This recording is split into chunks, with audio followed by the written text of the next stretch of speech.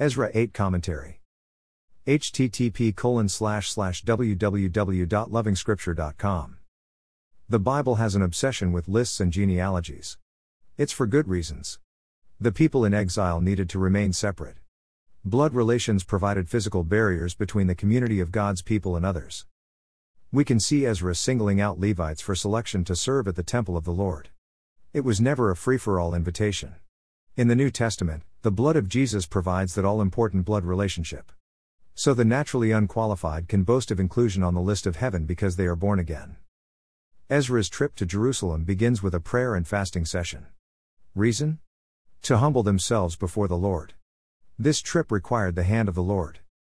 We need reminding that it takes humility to seek help from the Lord. The reason why we often don't ask for help from the Lord is pride. There is a conviction inside that life will flow as usual. The next morning will always be like the previous. The crop will produce since it always does. There is always a sense of safety. A humble man, however, sees no reason to feel safe in the face of so many loose ends.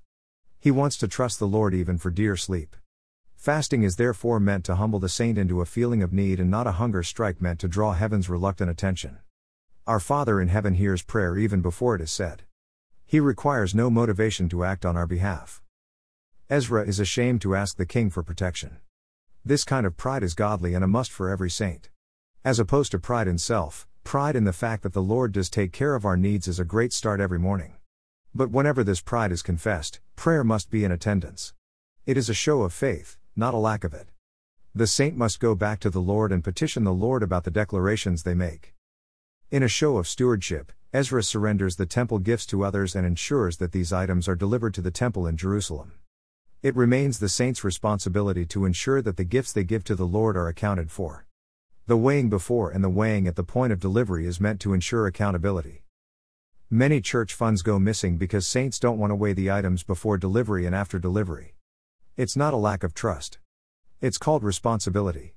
It is demanded of the saint. More resources visit http://www.lovingscripture.com.